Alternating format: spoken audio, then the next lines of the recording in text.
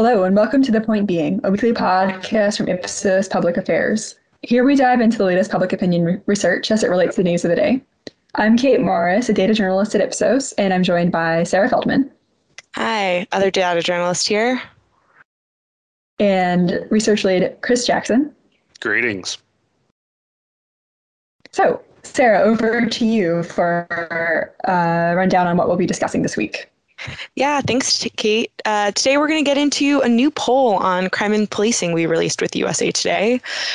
More specifically, we're going to take a look at how important crime and policing are to Americans, how attitudes towards Black Lives Matter and police reform changed since last summer, and what role news source plays in how people perceive these issues.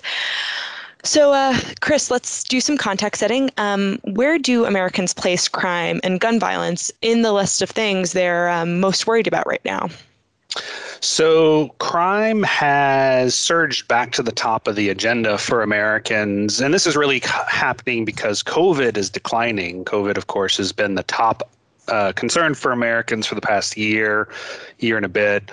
But over the last couple of months, we've really seen it coming down as people's main concern. So crime and public safety and gun violence has really increased back up as a worry to sort of fill that gap. But the interesting thing is, you may sort of see coverage and sort of think of it as like this new sort of surge of worry about crime in America.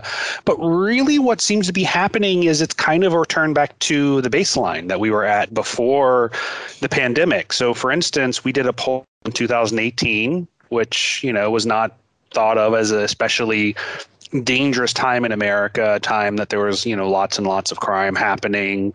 Things were generally, in hindsight, okay at the time. And 35% of Americans said it was one of their top concerns. Now, during the pandemic, that plummeted. So that was, fewer than 1 in 5 that said it was a top concern, but now it's back up to 32% saying it's one of their top concerns. So really the picture is not necessarily surge and worry about crime. It's that actually this is sort of the normal level of concern about crime that we're seeing in American society. Yeah, I think that's a really good point, Chris. Just a comparison between now and 2018. But, in this USA Today poll, we did also ask about how people view violent crime and whether they feel like it's increased over the past year. And one of the things we did see across most major demographics is that people do feel that crime has gone up since last year. And this perception is holding true across many of these demographics. Some younger people don't feel the same as some older people. There's some differences by where people live, but that is generally the perception. And this is really influencing how people feel about addressing crime and the role that policing plays to that end to do so. Yeah, that's a really interesting point, Sarah. And Chris, can you dive into a bit how this is all influencing Americans' views on law and order and that sort of thing? Yeah, so there's interestingly a lot of nuance, and we just released with USA Today this poll where we really dive deep into views of policing, views of law and order. And what we find is that most Americans actually support the police. Most Americans support policing. When we ask them specifically about should police budgets be increased or decreased, a large majority of Americans say increased. 70% say increased. And, the specific defund the police, when we actually test that statement, it's not very popular. About 1 in 5 Americans say that they support defund the police. But it gets a little bit more nuanced when you start to ask different questions. For instance, when you ask about diverting police budget to community policing and social services, which is actually one of the fundamental goals of the defund the police movement, you get a majority of Americans, almost 2/3, who actually support that. Likewise, when you ask if people should or if police involved shooting should be investigated by separate authorities. Essentially, if a cop fires their gun, should there be an inquiry that's done by some separate entity going into that? Huge majority, 80% of Americans support that. So, you do see this sort of really interesting picture that gets a lot more, I think, nuanced than just spend money on policing. And my takeaway that I sort of have from the data we have is that Americans do want safety. They do want to feel safe. They do want a sense of public order, but they also want justice and fairness, and they do want a system that actually works for everybody. And one of the stats that actually was the headline actually of the USA Today piece is only about 1 in 5 Americans believe police treat all Americans equally. So Americans have a very clear understanding of the inequities that actually happen in policing in a lot of ways. But there are still, some major partisan breakdowns on the topic of policing, with Republicans much more for sort of spending on policing and then letting policing kind of do whatever they want, versus Democrats who also support spending on policing, but are also much more supportive of reform or efforts to sort of make policing more equitable. So, I do think, despite some of the rhetoric we see, there are actually relatively broad agreement on some of the top line issues, but the breakdown, the places where the partisans get further apart, really comes down to issues of race and equity in policing.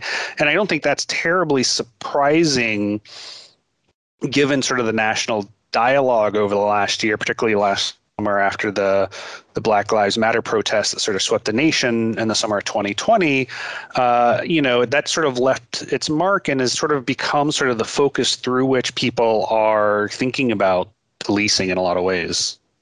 Yeah. And Chris, I mean, to that end, we really just see this poll shows us the two realities and the two different ways Americans have absorbed that this past summer and this past year, and the questions of crime and policing around that.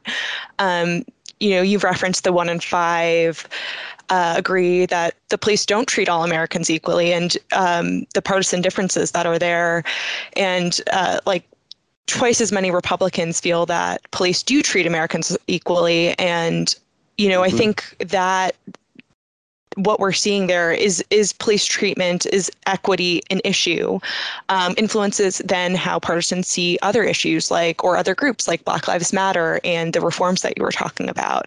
And what's fascinating, one of my takeaways from this poll was the stability of Democrats and independents in their views towards Black Lives Matter. Despite this past year, despite the summer of 2020, those views have more or less stayed the same. And the one group that it hasn't stayed the same for is Republicans, where we see a 10-point dip in support for Black Lives Matter. So, just to summarize, bring all our ideas together here, whether some subsets of the American public see policing or see the problems of equity as a problem influences then what they feel the solutions are to that, and how they then view other groups and movements that speak to those issues. And those views are pretty stable because of the just partisan times we're living through.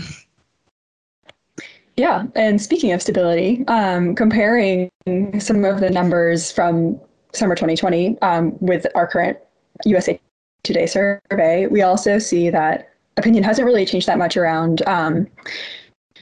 reallocating some of the police funding towards social services and other purposes. So that suggests to me, at least, that while we're not in the throes of the same kind of level of protests and dialogue that we were in the summer around race and equity and all that, there's still a plurality of Americans, almost half, who think that we should be rethinking how we fund the police and how it will impact communities. So yeah, I mean, there's a lot of so kind of underlying these larger conversations about policing and criminal justice, we're definitely seeing the influence of a new focus in America on equitable policing and justice. And again, at least compared to this summer, opinion remains fairly stable. So Yeah, and I mean, of course, we can't forget that partisanship is also very much stable too, in terms of some being more opposed to these ideas that they're wanting funding to stay the same or to increase for the police versus not.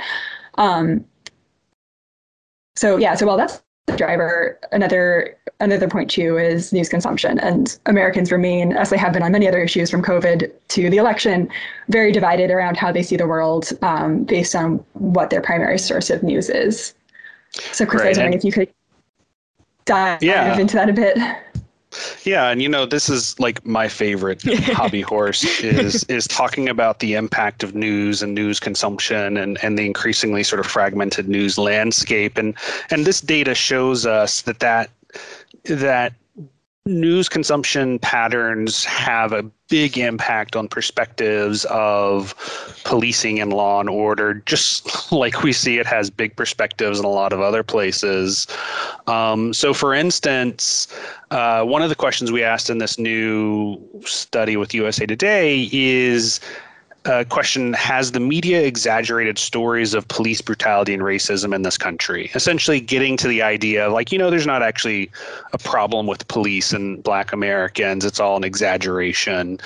Among all Americans, most disagree with that statement. Most people think that, the stories are actually probably pretty accurate. But among Republicans, a majority believe that the media has in fact been exaggerating these stories of police brutality.